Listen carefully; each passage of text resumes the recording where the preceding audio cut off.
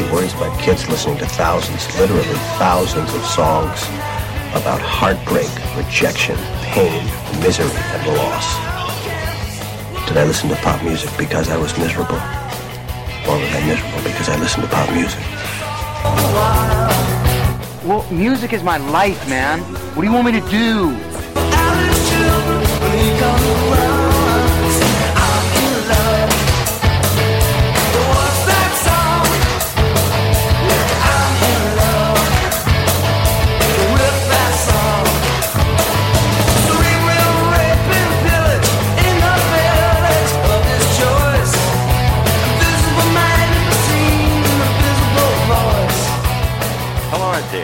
Speaking. You're listening to episode 117 of the Love That Album podcast.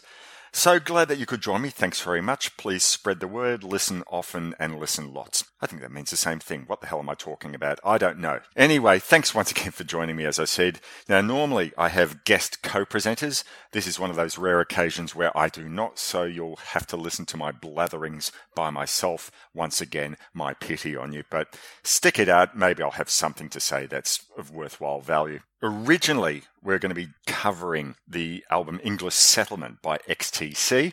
My guest presenters for that program were not available for October, so henceforth that's been pushed back to November. So I had to find something else to talk about for this month. And my choice was an album that I thought about a long time ago to bring to the show, but for some reason had put aside, hadn't thought about, and now it just seemed like the perfect time because as summer is approaching here in the Southern Hemisphere, then it sort of seemed to make sense to talk about an album by the one beach boy who actually surfed. That's right, Dennis Wilson's album from 1977, Pacific Ocean Blue.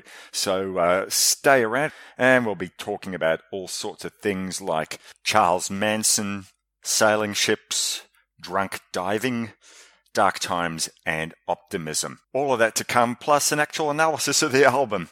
You're listening to episode 117 of Love That Album. I'll be back after this break. We hope you're enjoying the show.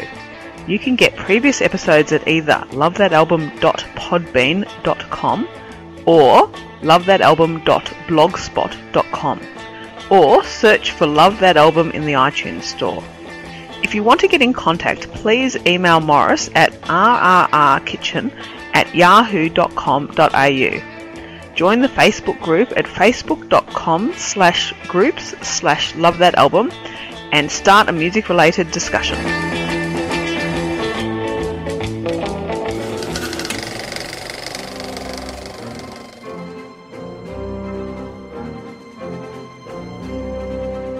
Welcome to Ozploitation, the Ozploitation podcast. I'm November. I'm Daria. And I'm Callum. G'day, ladies and gentlemen. Ozploitation movies are a subgenre of exploitation movies, but you can do it for cheap in Australia because nobody films in Australia. You've been around money too. You're going off your head. Is Bruce Spence in it? Then yes. Then yes, it is an Ozploitation. Each month we'll look at a film like Razorback, Alvin Purple, The Cars That Ate Paris, Felicity, Mad Dog Movie, Nightmares, Road Games, Stone, Well then, let's not waste any time. It was exploitation at its best, because part of the thing about going to see every exploitation movie that came out is you had to be just completely ripped off. It's about Australian attitudes. Here comes the counterculture. and with plenty of spoilers and strong language. Cop that, you rotten pommy bastard. You can find us on podsploitation.podbean.com and on whichever app brings you your favourite podcasts. Woomerang, Babaloo, Boomerang, Crocodile, Kookaburra, Wombat, Orangutan, Wee-ho, Way-ho, Taramanga Mine, Quandong, Billabong, Gundabluey Pine, Platypus, Emu, Wallaby, Roo, Ibis, Bulga, the White Cockatoo, Marabara, Cowra, Colamine, Banko, Boggerbrine, Narromine, Nematine, Yanka, Hoopra, Hoopra, ha, ha, ha, Yanko, Haidu, ya, ya, ya!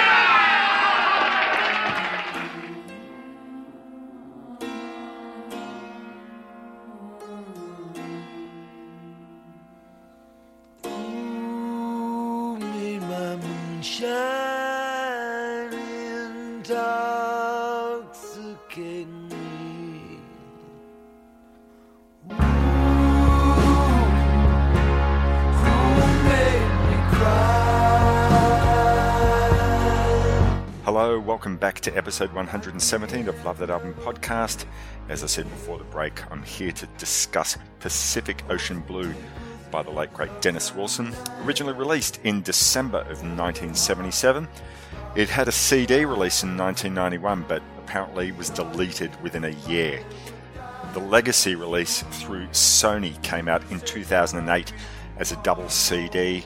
It had Bamboo, the album he was recording in, I think, 1983 as a follow-up to Pacific Ocean Blue, but never got a release, so I think that album is just mainly unfinished tracks, but presents an interesting album unto itself. But today I'll be focusing just on the first album, the finished one, Pacific Ocean Blue. So ultimately, the purpose of this program, as I said, will be to discuss Pacific Ocean Blue in its own right. I'll only be referring to earlier Beach Boys releases in small doses. It's sort of inevitable, but I think that this album can be discussed a lot in its own right. The fact is, however, that Pacific Ocean Blue would never have been recorded if not for Dennis's time as a Beach Boy, regardless of how different the album is to his earlier work as a Beach Boy. Surfing is the only life, the only way for me now. Surf, surf.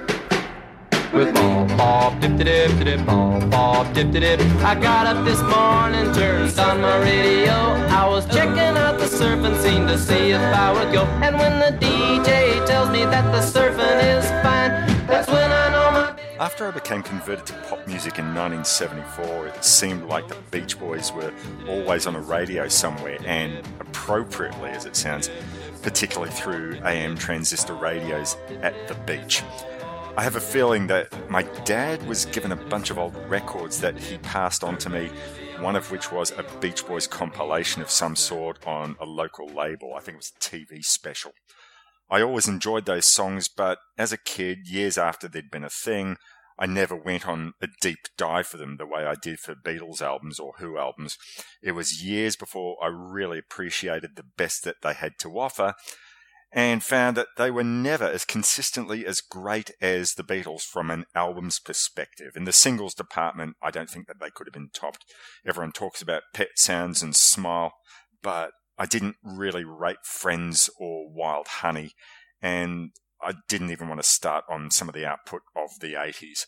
I do love the late 60s, early 70s albums like Sunflower and Surf's Up and Holland, and their 1973 live album is probably one of the greatest live albums I've ever heard. Go on, argue with me, I dare you. The one biography that I've read of the Beach Boys was a book called Heroes and Villains, written by a guy called Stephen Gaines. My main problem with the book was that the music was almost a side issue. It was mainly about the overbearing cruelty of Murray Wilson, the mind fuck of Dr. Eugene Landy on Brian Wilson, and the self-absorption of Mike Love.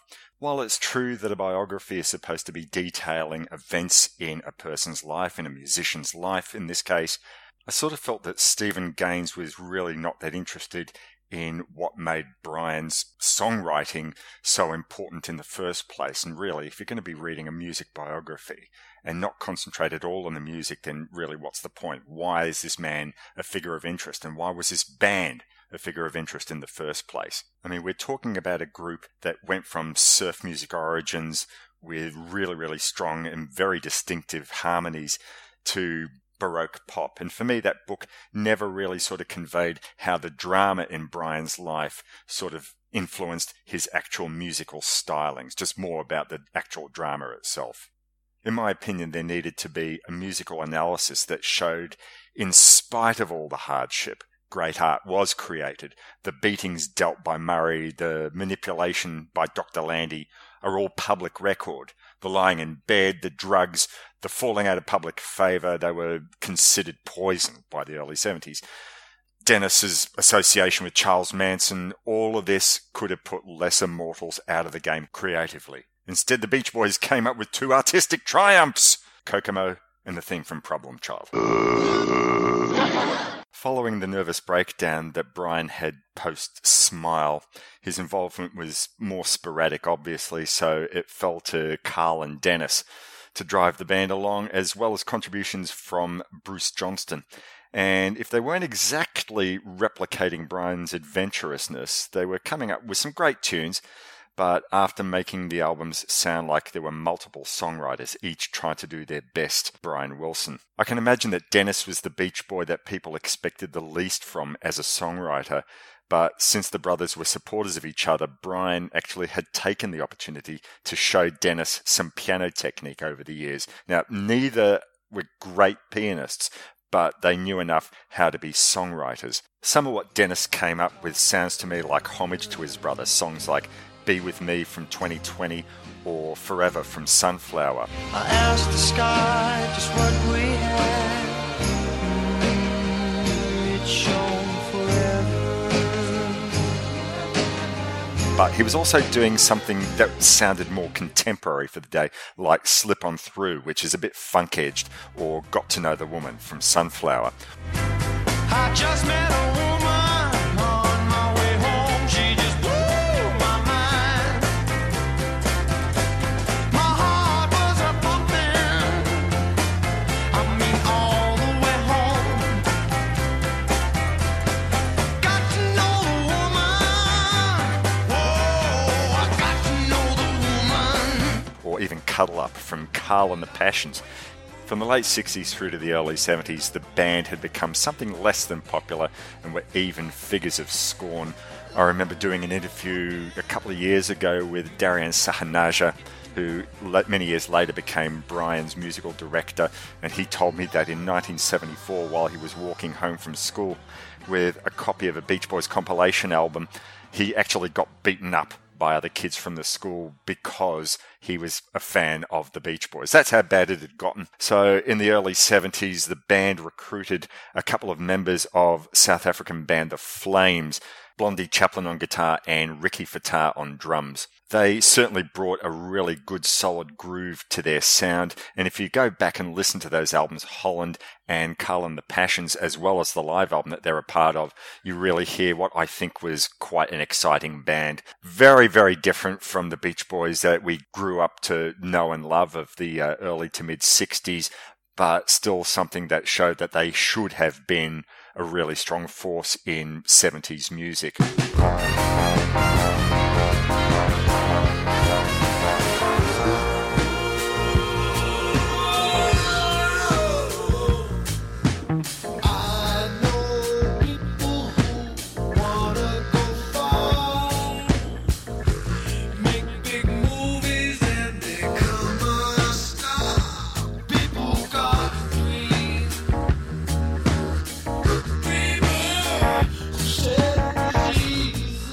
So let's cut to 1977, and Pacific Ocean Blue is the one album that Dennis released in his lifetime, although he started recording Bamboo, the album I mentioned earlier, a few years later, but drugs and alcoholism and the selling off of Brother Records studios that the Beach Boys owned put a stop to that. A good song can be made great with the right arrangement, and the songs on this album work so well because of the arrangements that are afforded them and the darkness inherent in the sound on the first half of the album. While it's true that many a Beach Boys song had an inherent sadness or wistfulness about them, I don't think that anything had ever sounded quite this dark and foreboding. Dennis's voice often sounds rather rough on this album, and that's not in the Tom Waits sort of way, but it certainly is a long way from the sweet sounds that we expected of someone who was a key part of the harmonies of the Beach Boys. I've heard both sides of the argument that have said that his voice was that way due to the drugs and alcohol that he'd been taking up until that point, but there's also the opinion that that's just a crock of shit. Either way, the weariness and vulnerability that is inherent in his voice on this album works so well on this material that a perfect voice would have made just sound not quite like bland AOR, but there's a sincerity to his voice that helps with this material. Despite the album's darkness in places, I don't think it's a million miles from what the Beach Boys could have recorded if there hadn't been so much internal friction. The songs are Dennis's collaborations, some with producer Greg Jacobson, a couple with his then wife and muse and source of misery at times, Karen Lamb, and one with Carl and, surprise, surprise, even one with Mike Love. The songs are often autobiographical. Some are lyrically no great shakes and others are absorbing. I think that the important thing is the arrangements of the music and Dennis's voice, which elevates absolutely everything. One thing's for certain, he adored and respected Brian and learned a hell of a lot about song construction and melody as well as piano from him. A perfect example is the opening cut on the album, River Song. The song is listed as a Dennis Carl co-write, but in scope and ambition, it has Brian all over it.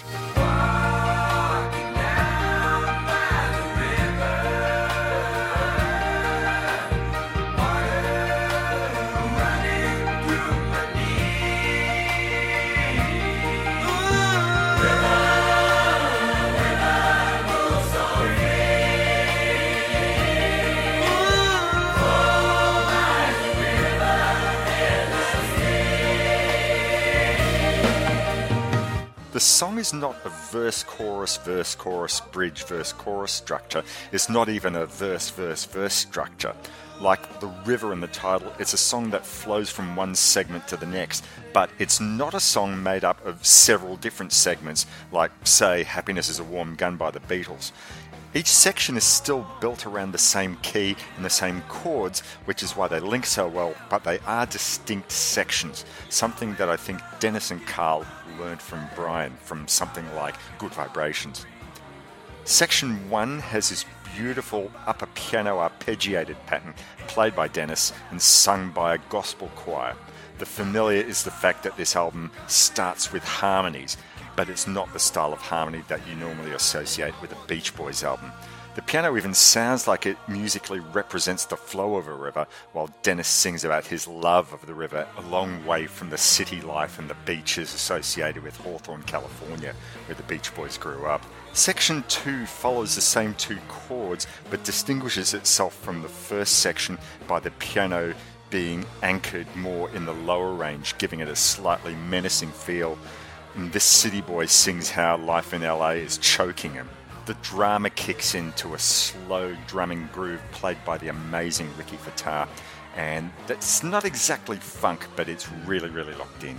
Section 3 to me really ratchets up the drama. It has the choir singing with the passion of a full-on church session, with counter melody lines being sung. Rolling, rolling, rolling on river, and Gotta Get Away. And one of the singers in this choir sounds to me so much like Mary Clayton, who brought in the drama on the Rolling Stones song Gimme Shelter.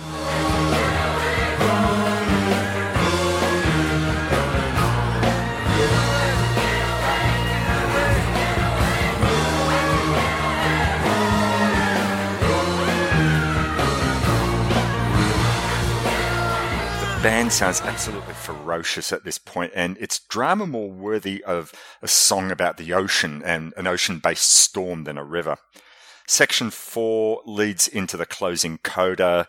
The drama is pulled back with the choir being more reserved as Dennis laments what Los Angeles has become to him before the band kicks in again on the fade out, and they lyrically and musically resolve that there's no time for being wistful about what the city was.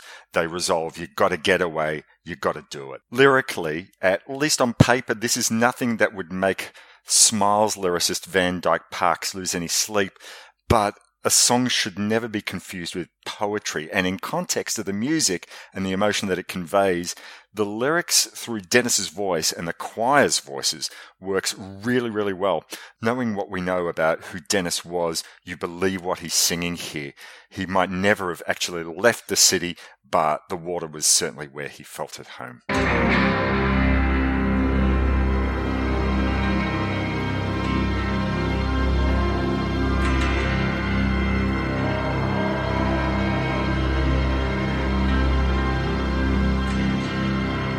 The thing about this album is where it turns up in Dennis's life.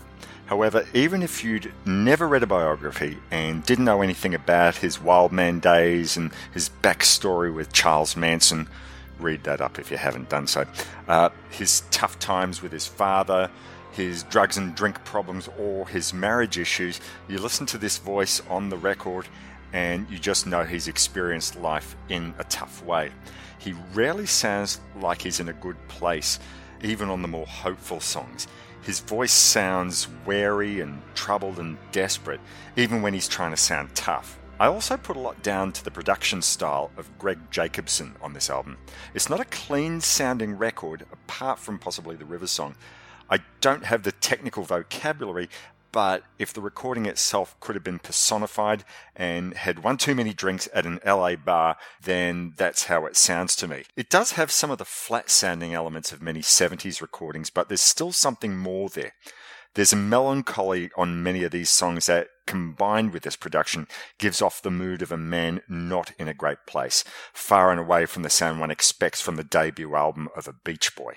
Even a song like What's Wrong, the second cut on the album, has this feeling to me of Dennis sounding like he's on the out.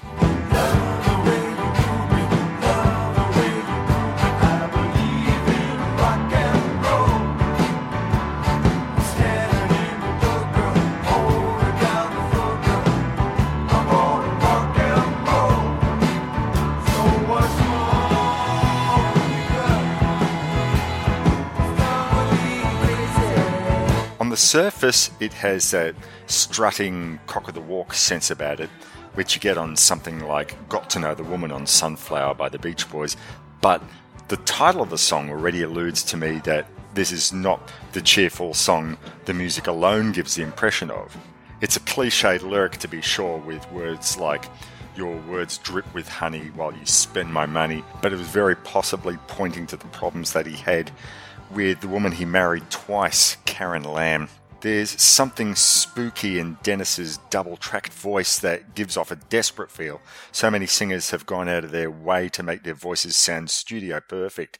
Dennis doesn't do that here. There's production on it, but it's not electronically enhanced to give you the illusion that you're hearing some voice-perfect Beach Boy. Hi, my name is Dennis Wilson. I make rock and roll records. I've had a career of 15 years making records, hit records with the Beach Boys. During that 15 years, I have had some very exciting moments. There are some moments on Pacific Ocean Blue that I'll describe as Jekyll and Hyde transformations. The songs start out as one thing musically, then end up mood-wise completely differently. So the two songs I'm thinking of in particular are in the middle of the album. The first one is Thoughts of You. The sunshine blinded me this morning, love, like the sunshine. Love comes and goes again.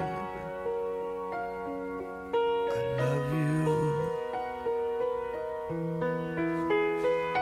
I love you.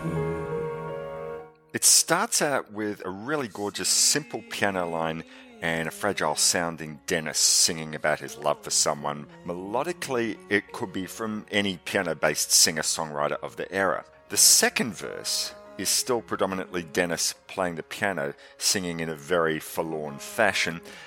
There's a string section that plays tremolo behind it. It sort of gives off an eerie vibe to me, and you'd have heard it in a ton of horror film scores to indicate foreboding, this style of string section that I'm talking about. Then the music turns really dark. We go from the major key to a minor key. There's a new delay or reverb on Dennis's voice that sounds like Regan right out of The Exorcist as he sings, "All things that live one day must die." And then we end with a final verse that seems to indicate he's recalling someone who's died. The melancholy has passed and there's just this wistful feeling. Jekyll to Hyde, back to Jekyll. Part songwriting, part production, and part Dennis's voice. I really, really love what they've done with this song. I mean, I love everything about this album, but on this song, it could have been in anyone else's hands, just bland AOR. But there's something about Dennis's voice and the production and the arrangements of the song that sort of put it way beyond that. And he's come up with a song for the ages, and really an album for the ages. There's scary moments like what I just described there. And there's also a scary moment in the next song that I want to talk about called Time. love you. I really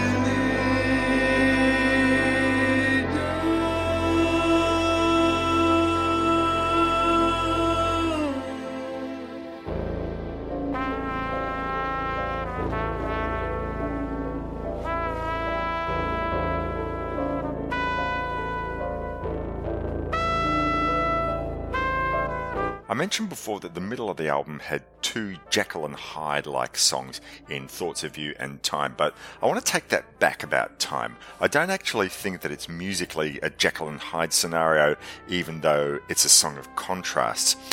It's more of a song that starts out being sung by someone sounding unhinged or on the verge of losing his grip. The irony to me is that it's credited as a Wilson Karen Lamb co-write. Truth be known, we won't really know how much of the song was inspired by her or written by her and how much was actually really written by Dennis, but I find it interesting that in a song like this that she would actually be credited as being part of the songwriting team, or that she would even think to be part of a song like this. Dennis is at the piano singing how he loves his lady, but he also sings that he likes to mess around. He's known a lot of women, but they don't fill his heart. Not exactly the fodder of a sincere love song. The piano is played with emphasis on the minor key signature and the lower octaves of the piano, which sound like a man on the verge of his tether to me. Along with Dennis's voice sounding like he's had a few drinks and he's depressed, I get a mental image of him standing outside his locked screen door, begging for some level of forgiveness and begging to be admitted into the house. The music sounds really ominous and dark at this point, and not at all romantic like the protagonist in the song wants it to come across. It starts out as a slow piano ballad, but unlike the song You and I, possibly the one piano ballad that sounds like he's in a good place, its ambulance-sounding piano chords go from melancholy to warning the listener that things will not end well. As I said before, the piano has this two-chord up and down ambulance style of effect, sort of like I'm the Walrus by the Beatles. And that and the trumpet solo that come just before things go crazy really, really makes the song sound very foreboding. The coda of the song is where I first thought about this as a Jekyll and Hyde change, but it's really just where the song has to naturally conclude. I think if it had been recorded today, it would have been recorded louder and more violent and more brutal, but the song moves musically into a repeated funk motif. The piano is still doing that broken chord ambulance thing, but the drums, bass and guitar also come in along with the funk trumpet type of motif that also plays along with them. In any conventional sort of song, this really would not have sounded like it belonged with what's gone on in the first part of the song. But the song is definitely telling you a story. The lyrics don't appear to on the surface, but the combination of the lyrics with the music really do develop into something that reads like a film, reads like something nasty is going on, reads like there's something violent in the music as a follow-on from the lyrics. I really don't think I'm reading too much into this, but if I am, well, it's my program. I can do that.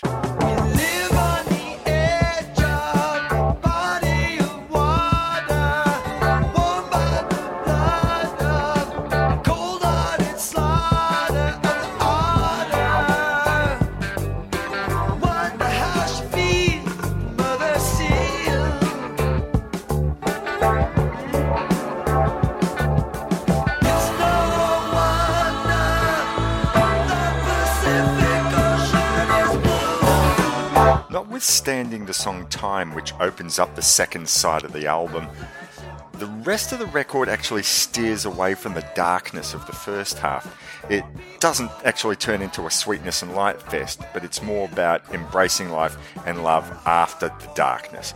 It's great that the album was arranged in this particular order, even if my perception about the record is not what Dennis's original intentions were. There's still definitely a sense of what I see as fragility on the second side of the album. That's not the swaggering Dennis of the earlier Beach Boys songs, but aside from Time, at the start of this side, it's reflective and positive.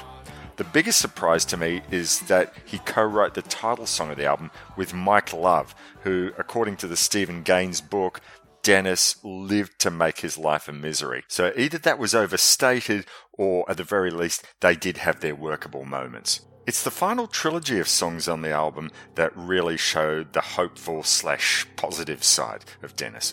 The first of those 3 songs is Farewell, My Friend. Farewell, my friend. My beautiful friend. Farewell.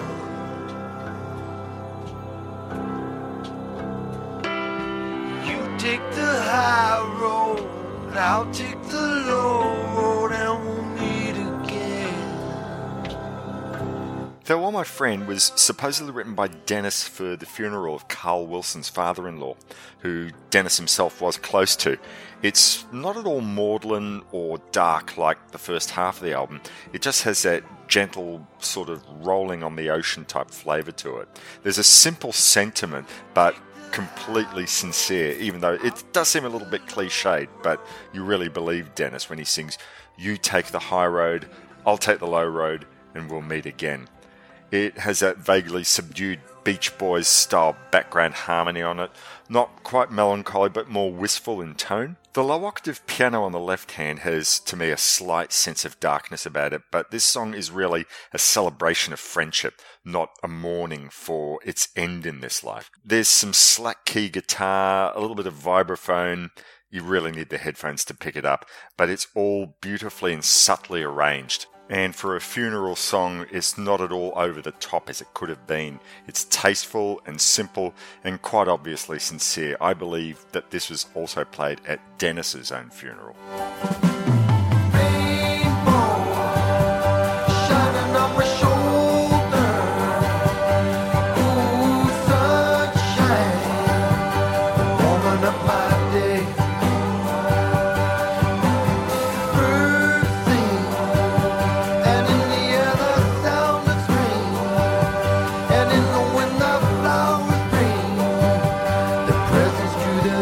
Penultimate song on the album, Rainbows, it's the one song that sounds to me like it could have been written by Brian. I've no idea if this was Dennis's intention, but given his love for his brother, it would be no surprise to me. The song was actually a collaboration with his brother Carl and with their friend and poet Stephen Kalinich. It sounds like a 70s Beach Boys song that could have slotted in well on their early albums Sunflower or Surf's Up or even Carl and the Passions, and it's completely different to anything else on this record. Side 1 is all the darker material, as we've spoken about, and even Side 2, though more optimistic, is generally more reflective. This is the one song to me that is musically and lyrically embraces life. It's got an understated but lovely use of the banjo in the verses. Yes, folks, that is a good thing. And the beautiful sound of a bouzouki in the bridge. To me, these are not just used enough in rock and roll, and in a proper arrangement can really add colour to the sound of a song. The sad thing in a way about this song is that we know that Dennis would continue to have troubles in his life. Marriage, Beach Boys, losing his boat for not keeping up the payments, losing Brother Records, yet this song is a love letter to life and the possibilities it holds. Rainbows shining on my shoulder, sunshine warming up my day. In many other singers' hands, these lyrics could have come out as trite and twee, but from Dennis Wilson, it sounds like he really believes it, like just about everything else on this album. For a time, life was good again. I think it would take a hard heart to be dismissive of this song.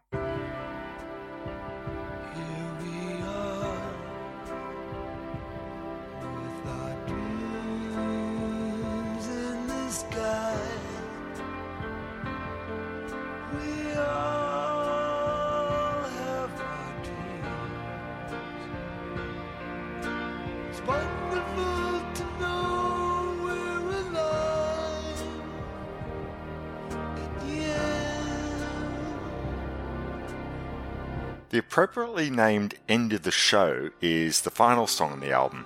In a way, I think I would have preferred to see Rainbows as the final song, as there's no doubting its positive affirmation that Dennis had for life, whereas the tone of End of the Show sounds like he needs confirmation that he has some level of self-worth. Still, it's a beautiful song. He sings, "We all have our dreams, it's wonderful to know we're alive." But the subdued tone of his voice, plus the sad nature of the piano melody and arrangement, betray to me his fear of what his future would hold, and maybe a fear of his own weakness. I suggest that with hindsight being the oracle of all wisdom, but it's still highly possible. Yet I still put this beautiful song in as part of this final trilogy of hope, in contrast to the darkness, the false machismo, I think, of some of the songs on the first half of the album. And when it comes down to it, that's what this whole album represents to me. Two sides of its creator. Dennis was known for being generous of spirit, yet he could be his own worst enemy in terms of the reports of self-destructive behaviour. Wittingly or not, I think he laid out the songs on this album to reflect those two sides of his nature. That's my interpretation. I'm sticking to it. In any regard, it's a quality album, 12 fantastic songs. As I said at the start of the show, this is not an album that anyone would have expected of Dennis Wilson, the drummer of the Beach Boys. Lord knows we wouldn't have expected an album of this much diversity from Ringo, and certainly not from Keith Moon. In any event, this is a beautiful album. Even if you're not necessarily a die-hard Beach Boys fan, and why wouldn't you be of at least some of their albums, this is still something that you should search out. There's great emotion going on here. There's darkness, there's relief, there's love, there's honesty, there's tension, and bottom line, there's 12 great songs. So search this out if you haven't already done so. If you can still get a hold of the Legacy CD pack, then you'll also get the songs that would have appeared on the Bamboo album had he released them back in the day. Some great songs there as well, but for my money, it's Pacific Ocean Blue is the real important album that you need to own. Alright, we're going to have another quick break, and then I'll come back and talk to you about what will be on episode 118 of Love That Album podcast. We'll be back in a moment.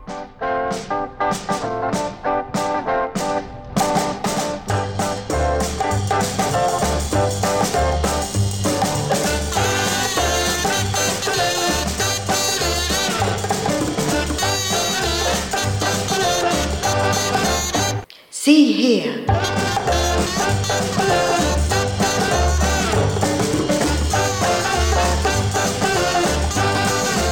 Music and movies.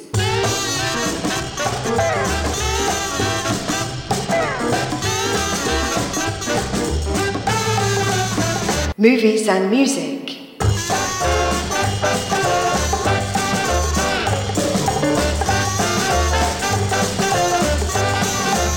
Join Morris, Tim and Bernie every month as they discuss music-related movies. iTunes, Facebook or download direct from seehere.podbean.com.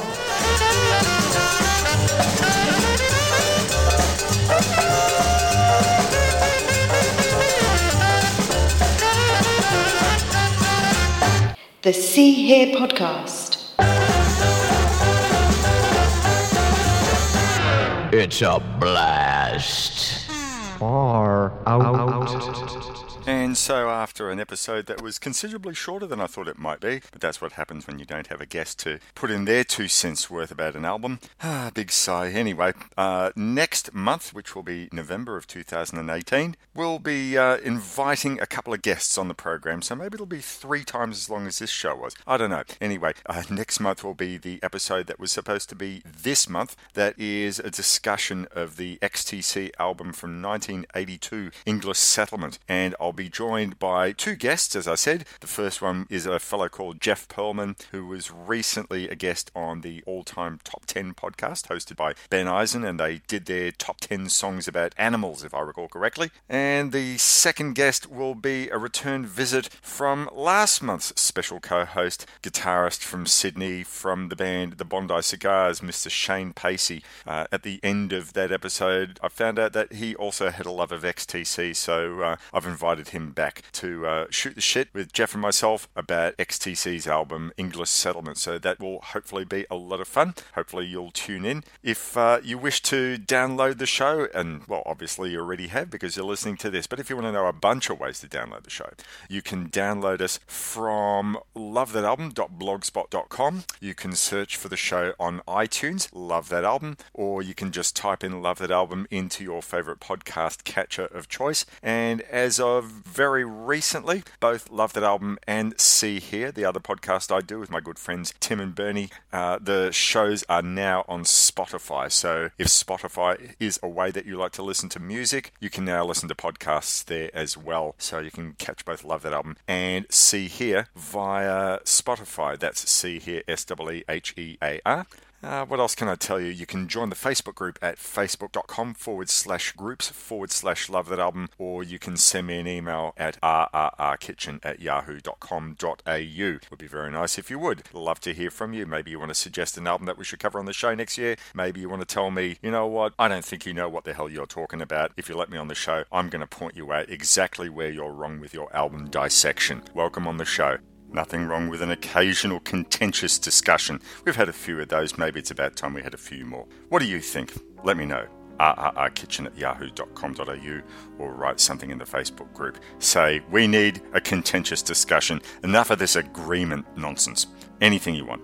Anyway, I think it's about time that I ended the program, and I'm not even sure that we've hit 50 minutes on this program. Good Lord.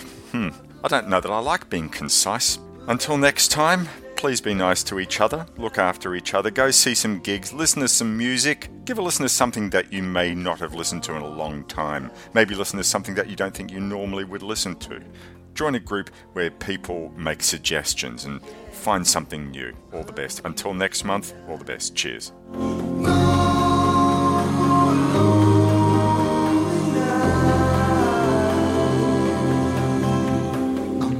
Make the headlines of the evening news.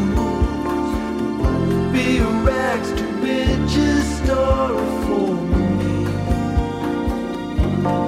Oh, but the song that I sing will be blue. Ooh, yeah, honey, you and I. Ooh, you and I.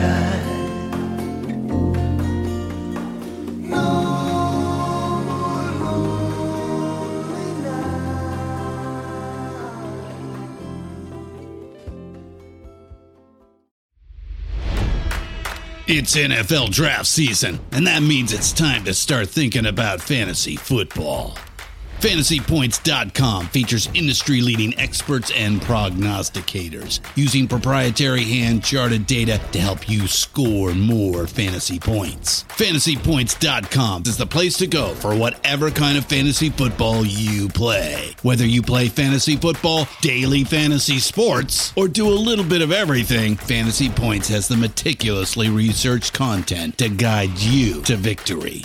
And why wait for the fall? Fantasy Points also covers the new spring football league, the UFL.